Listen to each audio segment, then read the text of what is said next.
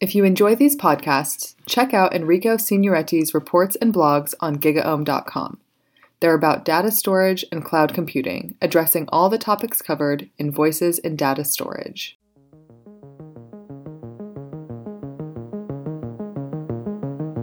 Ciao everybody and welcome to a new episode of Voices in Data Storage, brought to you by GigaOhm. I am Enrico Signoretti, and today we will talk about how data storage is evolving in the cloud computing era.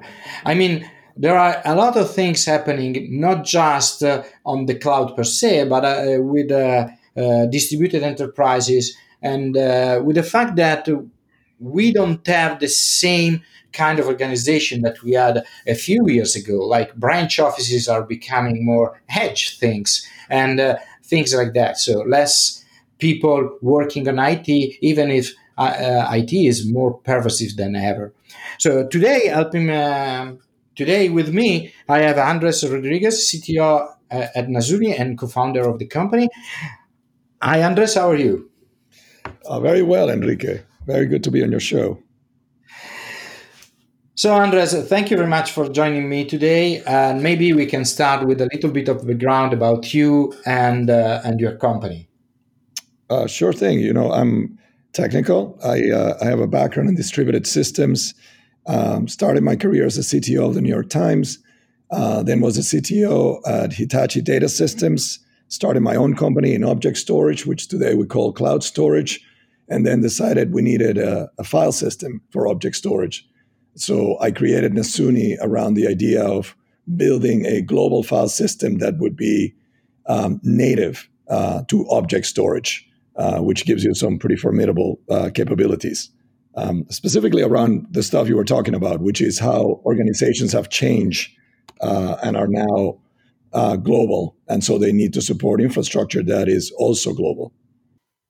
Yeah, in fact, so we, before the cloud, but even, at the beginning of cloud, so we have to remember that the first service launched by Amazon in 2006, if I remember well, was object storage. Okay. And object storage was totally different from any other sort of storage that we had in the past. I mean, block and files. Okay. Block, it's very good for your databases. Files are good if you, file system and NAS systems are good if you access them locally, okay, so in a local area network, because the protocols usually are very, very chatty. They are not optimized for long distances, okay.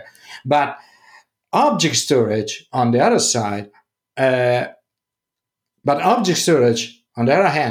is accessible from everywhere because especially S3 protocol, which is now considered the standard in this industry, is something that you can access with HTTP. So from everywhere, it's easy. You don't have specific rules for firewalls and things like that. So it's theoretically is the perfect storage for the internet era. But you know better than me that Andres, there are some limitation of the object storage. Yes, absolutely, Enrique. I'll tell you a good story. I built an object storage company, and Hitachi, first OEM, and then Hitachi Data Systems eventually bought the company. And when they made me the CTO there, they said, "What do you want to do?" And I said, "Look, object storage is the future of storage. There's no question in my mind that given its scale and its ability to protect the data in a distributed way, all enterprise data will eventually end up in object storage. But without file systems, really IT can do very little with it. It's great if you're a developer. It's great if you're writing a website, supporting a website like Facebook. All those pictures of cats are stored in object storage. But it's no good if you need access control, you need versions, you need consistency, you need performance, you need NFS, CIFS, all that stuff. And so when Amazon launched S3, we were all sitting there trying to convince a very advanced engineering but traditional storage company that the future was, let's build giant object storage data centers and build a file system around that and deliver the whole thing as a service to our clients. Once we saw Amazon launch S3, we pretty much all looked at each other. We read the Dynamo papers at the time, and we said, this is pretty much identical to the stuff we just built, because you give engineers the same problem constraints and they'll come up with some pretty similar stuff. We had a REST API, we had many of the things that S3 was broadcasting to the world at that time. And so we said, more big players are going to follow suit. They're unlikely to be the traditional storage guys. And, it's proven to be that way. If you look at the leaders in this market, they're really Amazon, Microsoft, and Google.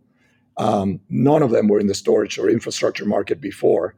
And we said, we are going to build the enterprise class, the global file system that can be portable across those three systems so that we can bring the benefits of object storage into the kind of gnarly world of file systems in the enterprise. Yeah, and there is another interesting fact. I mean, you mentioned the major service providers. And what is really interesting to me is that I think we started seeing files happening in the cloud 2-3 years ago. And, like an afterthought for many of these providers. I mean, they thought that object storage is going to rule the world. Yes, they added block storage because it was needed for their virtual machines in the cloud. But, something was missing. It's true that when enterprises started to adopt the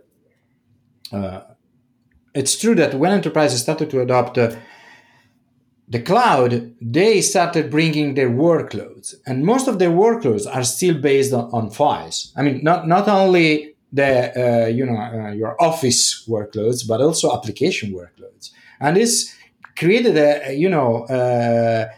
a few issues. So everybody started building file system, but I don't know. Many of them looks like something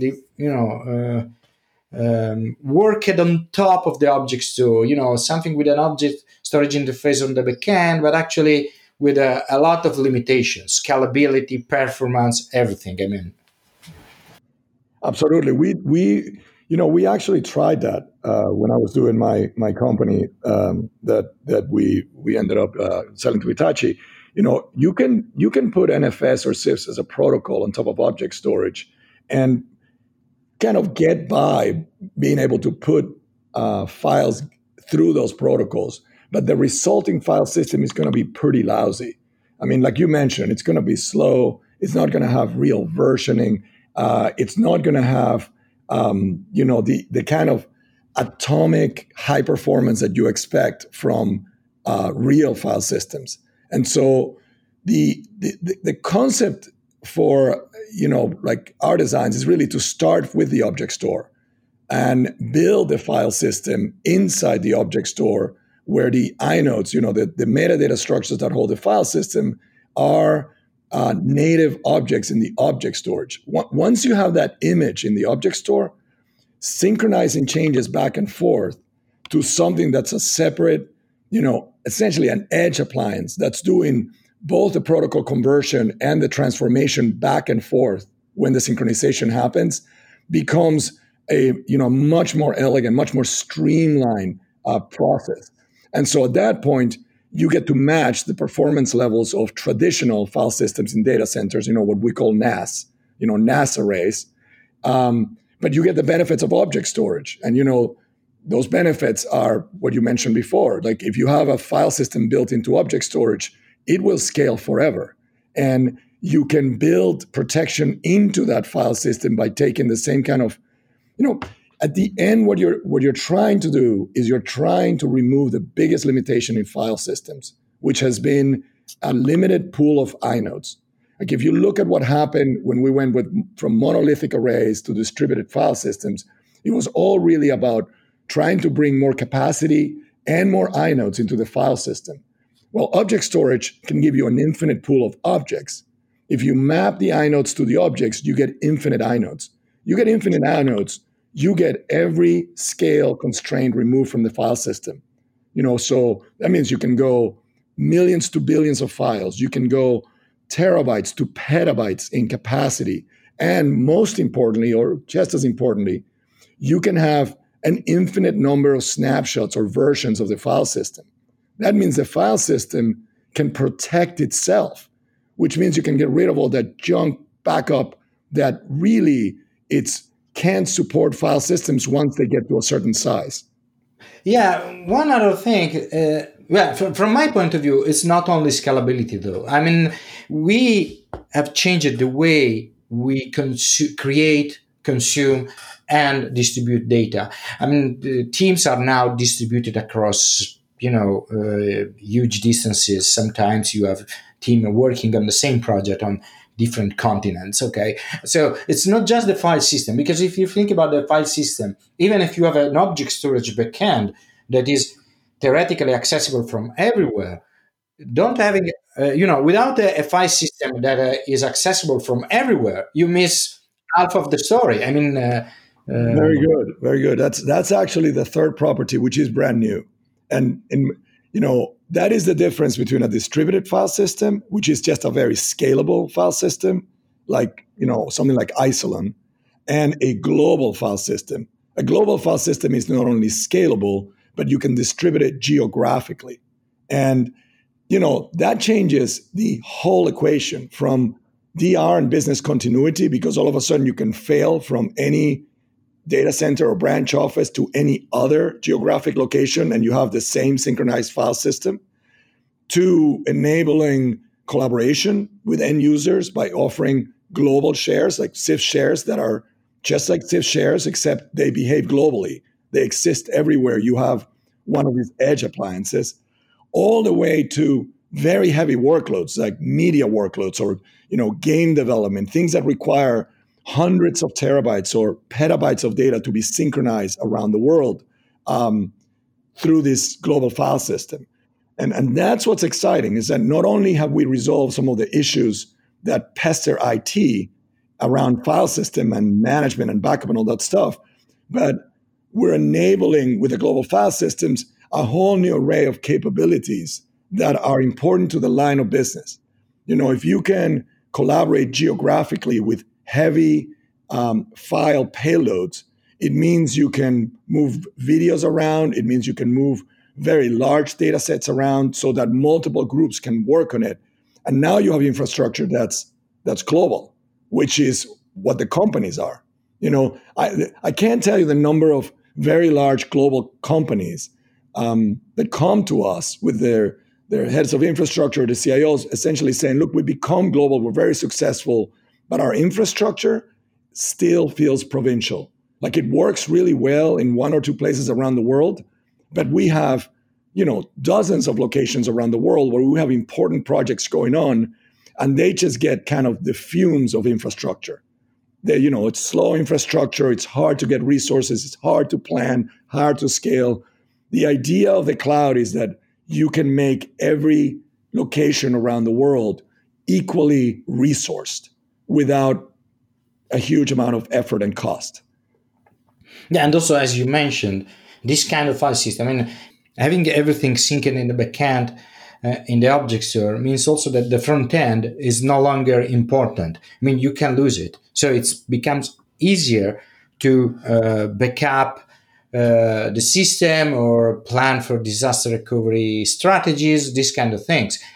Especially now that we have, these teams very distributed. It's not like that the two teams work, on the same project in distant from each other, but sometimes they are in very small offices in the middle of nowhere, and you don't have IT people managing their, infrastructure. That's exactly right. And that is in general the benefit of SaaS, right? That's one of the reasons why companies love to deploy SaaS across, their vast organizations, because it's the same level of service for everyone. Now, in the past, SaaS, as a service has been limited to just software applications that don't require a whole lot of interaction with the end users. But the cloud is changing all of that. It's not just, Workday and Salesforce that are now SaaS offerings. Infrastructure is now a SaaS offering, and applications, full application stacks, can be SaaS offerings as well. And, that gives you a lot more flexibility when, let me tell you, so, a couple of trends that are important that typically go out with a cloud architecture when organizations are beginning to change. And, we've kind of seen in the last 10 years a real evolution from, cloud what? We just want to be educated. We don't really want to do much with it, maybe put some backups in it, to give me a cloud option for everything I want to do, to make cloud option the first option we consider before buying more hardware, which is where a lot of organizations are today, to cloud only. In other words, we want to take ourselves out of the data center business altogether. Yeah, I totally agree with you. But, in all this dream of the cloud and having a file system distributed all across the world, there is a small issue. I mean, for example, I live in Europe. Okay, we have a lot of regulation around GDPR, for example. Okay, so data privacy, Yeah. but not only that. In some important. countries, you can't move the data outside the country. So data sovereignty, Yeah. these kind of things. It's I think sometimes that everything is cool, but if you don't have the tools to manage all of this with policies, with the necessary, with the necessary rules to manage your data, then it becomes a nightmare. There is a you're absolutely right that you need tools to be able to manage the compliance. And I think there are two misunderstandings about cloud that are important to clarify when you're trying to set out your cloud strategy. Because I think a lot of people understand the benefits, scale, cost, global reach. What I think is misunderstood is, the cloud is not like an ethereal, magical place that exists, like in the actual clouds, right? The cloud is in data centers all around the world, physically in countries, in locations that are just being run as services by these giant service providers. And so let me give you an example when it comes to compliance. We have many clients that will have a private object store and deploy the large majority. They'll have petabytes in this object storage and be running all their file systems happily with private object stores that happen to be in North America. And then they go to Europe and they want to be able to provision the storage and be compliant in Europe, where, say, in Germany, you can't get the data out of Germany. Well, rather than set up a complete object storage stack in Germany themselves, they'll go to Azure or they'll go to Amazon AWS and use a local resident data center from those providers in those countries and be able to meet the requirements, the country requirements, with public cloud. So it's very important to understand that public cloud just gives you a very large menu to choose from in terms of how you actually localize the data. And like you say, Enrico, it's very important to have the tools that allow you to do the management of being able to do that. But the physical plant is there and you don't have to build it. As an organization, as a customer, you don't have to build it. The other misunderstanding about cloud is that you need incredible, network infrastructure to get to the cloud. The opposite is true. You typically need a lot of network infrastructure when you're doing, say, traditional backups. That's why you see a lot of customers consume their MPLS networks with backup streams. When you go to the cloud systems are designed to work in streaming modes, which is far more efficient than the sort of batch type transfers that typical backup or typical replication attempts to do. And so, or one acceleration, say, the horrible CIFS NFS over one is just a nightmare for end users. And so, by adopting a cloud architecture, you can actually go much farther in places that, have much smaller pipes and that have public pipes, because the cloud is designed to be secure from the edge to the cloud without needing to have all these additional pieces of infrastructure to provide security. So we see a lot of clients, that are going from MPLS to SD-WAN and benefiting from it. And they want it because they want to get to the cloud faster from any location that they're in the world. And there is a lot more availability of just straight internet pipes than there is this complicated, expensive, hard to manage MPLS networks. And, we have clients that are mining for aluminum, and they will be in the jungle in the Amazon jungle and have 1-2 megabit pipes. And backups, as you can imagine, with that kind of infrastructure, the file server backups were crushing them and were impossible to actually achieve. With a cloud infrastructure, you're just synchronizing all day long. It feels, even though it's infrastructure, it feels a lot more like the way Dropbox feels on your laptop. As soon as it's got a little bit of air, it just reaches out and synchronizes, and everything is always up to date at your edge location. So those are the two concepts that I think are very important. The cloud is everywhere, really physically, almost anywhere in the world you need it. And the cloud can run with various degrees of network infrastructure that can reach it. Yeah, so let me play the advocate devil here for a moment. Okay, so we're talking about file systems, and I know we all know that you have this global file system. Okay, but why not using sync and share then? I mean, some of the features look similar. Now, at the end of the day, you have your users accessing files remotely, and they share the same virtual volumes somehow. Right. Well, there's two reasons for it.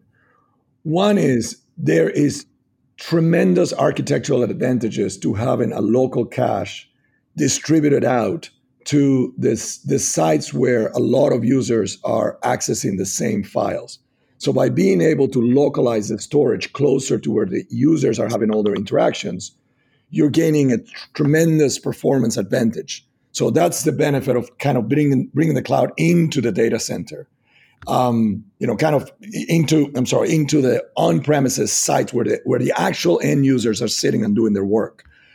But the other benefit, and this is the one that organizations realize, like they'll move their home directories to OneDrive or to Box or to something like that, and everyone is super happy. And then they'll try to do what they do with shares with those SaaS applications, and everyone immediately gets very cranky. And what happens is, there is a ton of glue. There's a ton of infrastructure in terms of how applications talk to each other, links in Excel documents that are all predicated on links through the file system, through a share file system that all the users can see as the same share file system. All that breaks. There is the need when you're in the enterprise to scale well beyond the capacity of what you can put in any one user's workstation or laptop. The moment you get into hundreds of terabytes, you're not going to have that accessible to any end user and be able to do that at scale. And so what happens is you really benefit from having file servers, things where all of that power, all of that scale is being aggregated so that the users can consume it in a shared mode. So it's very important not to confuse a SaaS product, which is what essentially Dropbox, Box, OneDrive is, to infrastructure. Infrastructure, for everything we've come to hate about it, we depend on it.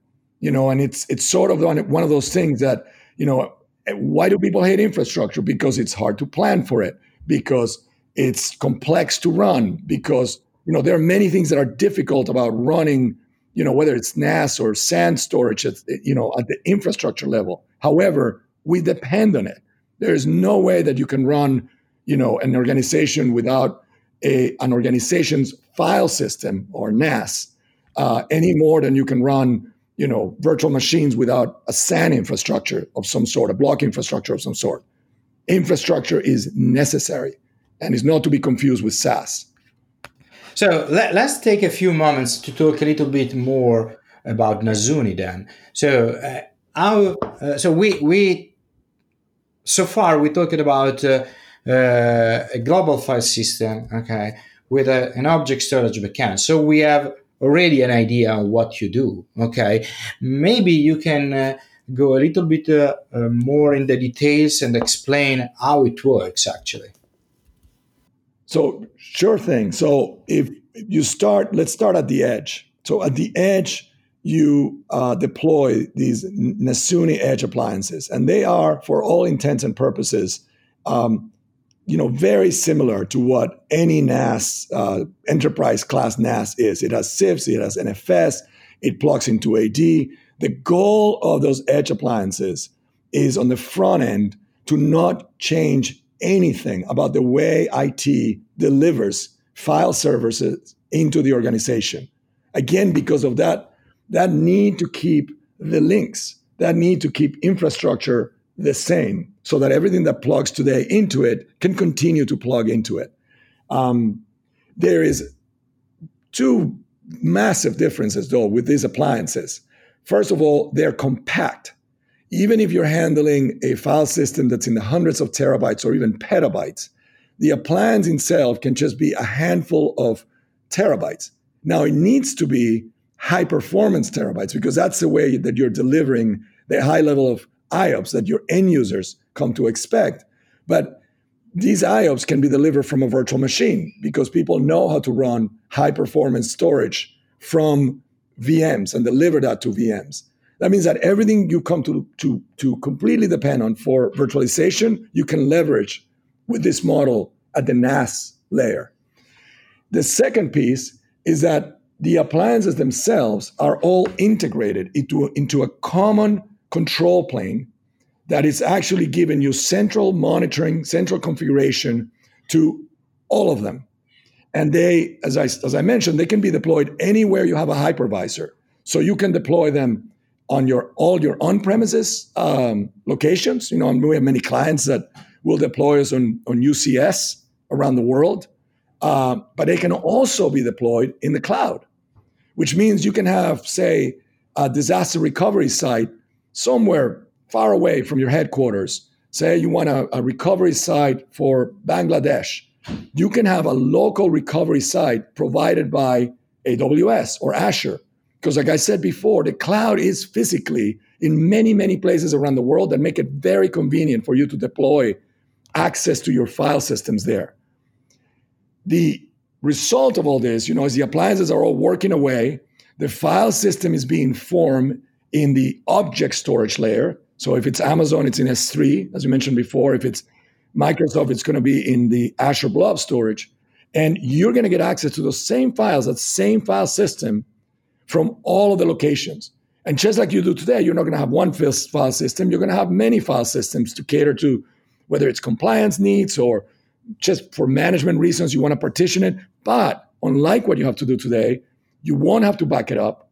You're never going to run out of space with it. And you're never going to have to deploy another file server because you're out of inodes, you're out of resources for what one file server can take because you're consuming the unlimited resources of the cloud, of the Amazon or the Microsoft or the Google Object Store core.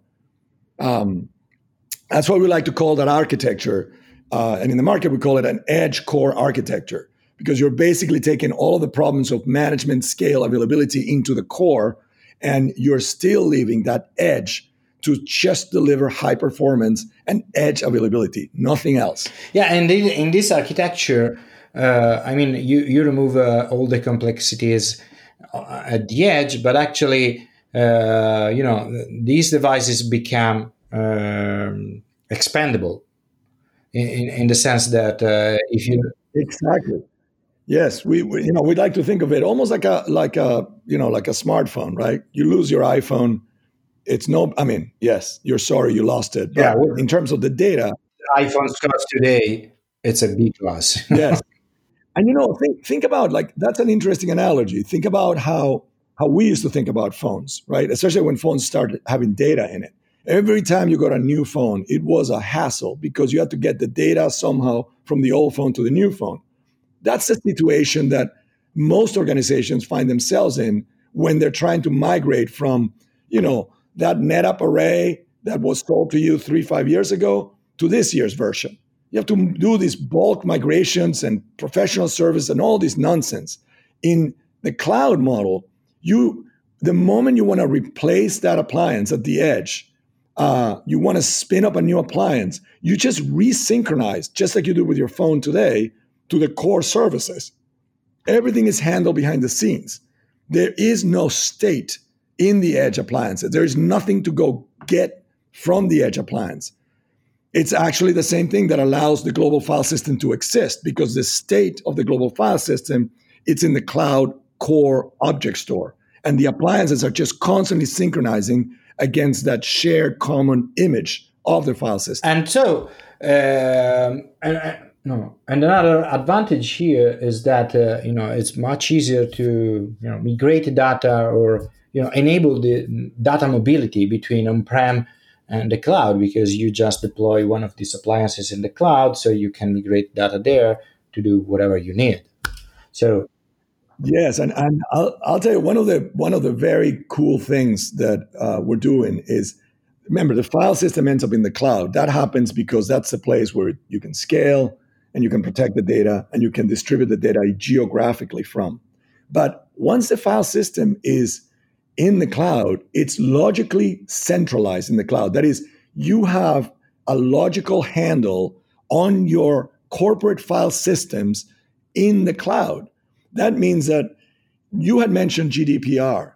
We have a new series of services coming out from Nasuni that basically allow you to plug in, for instance, GDPR engines that look at the file system in the cloud, all with your own encryption keys, your own access control, and plug directly into, say, the AWS GDPR compliance engine.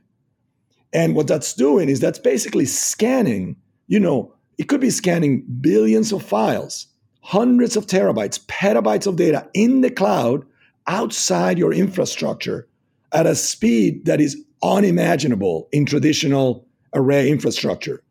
And it's because you're looking directly at a cloud file system.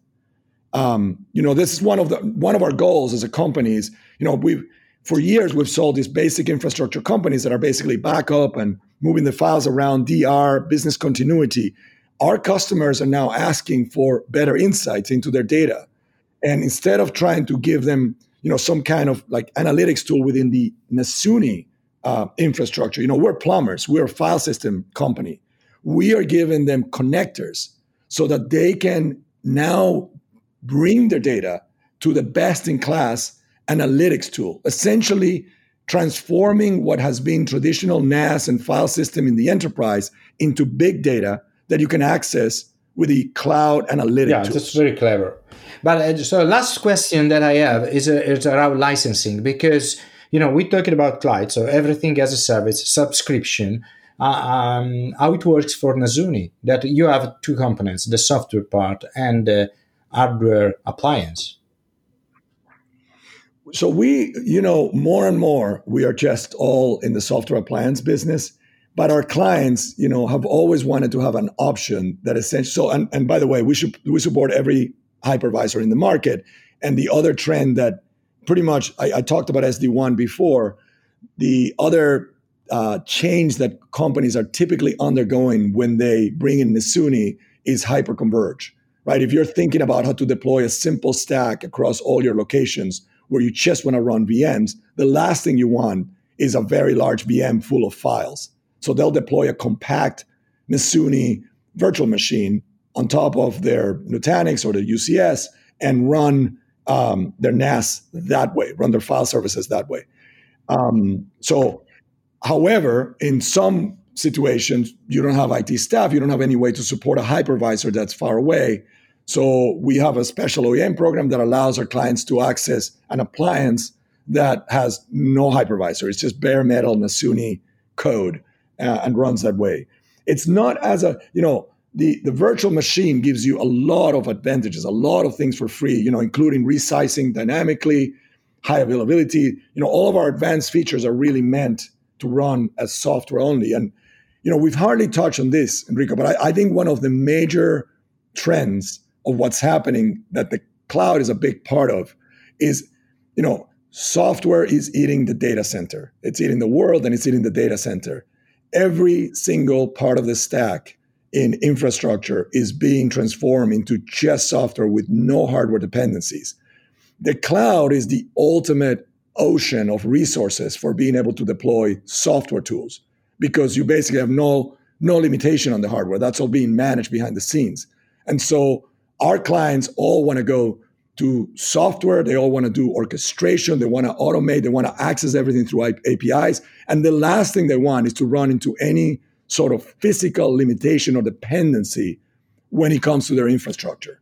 And you can see that what's happening is, for the more conservative side of the house, they're doing, kind of private, hyper-converged, very large, though, infrastructure deployments. And then the guys that are thinking, sort of 5 years, in the future, are already going to the cloud and deploying cloud only, deploying their entire data center virtual in the cloud, which is very aggressive for today's standards, but it's absolutely the way things are going to go. And so you want to pick tools that make software infrastructure possible. We are a software-defined NAS. And as such, we give you a strategy that allows you to go all the way from that virtual machine on-premise today to that virtual machine in a pool of virtual machines in the cloud tomorrow. Yep. So this conversation was very useful, I think. And thank you again for the time that you spent with me. But yeah, last thing that I want to ask you to wrap up the episode is where we can find more about Nasuni, find some documentation, and maybe follow up on Twitter or other social media to continue this conversation. Absolutely. So, Nasuni.com, NASUNI, has everything you want to learn from us about. And it's wonderful. And by the way, that comes from NAS, N-A-S, and Uni, which means unified, bringing all those headaches and all the potential of object storage into one integrated system. It's where the name comes from. So yes, Nasuni.com, you can find everything, technical papers, and our blogs. I blog in there. There's lots of content there that's very informative. Okay, thank you very much, Andres, and bye-bye. If you enjoyed this episode of Voices in Data Storage, please check out the other ones. Unstructured data management is the focus of a report Enrico wrote for GigaOM Research. To find out more about how data storage is evolving in the cloud era, download the single report or subscribe to GigaOM Research for future forward advice on data-driven technologies, operations, and business strategies.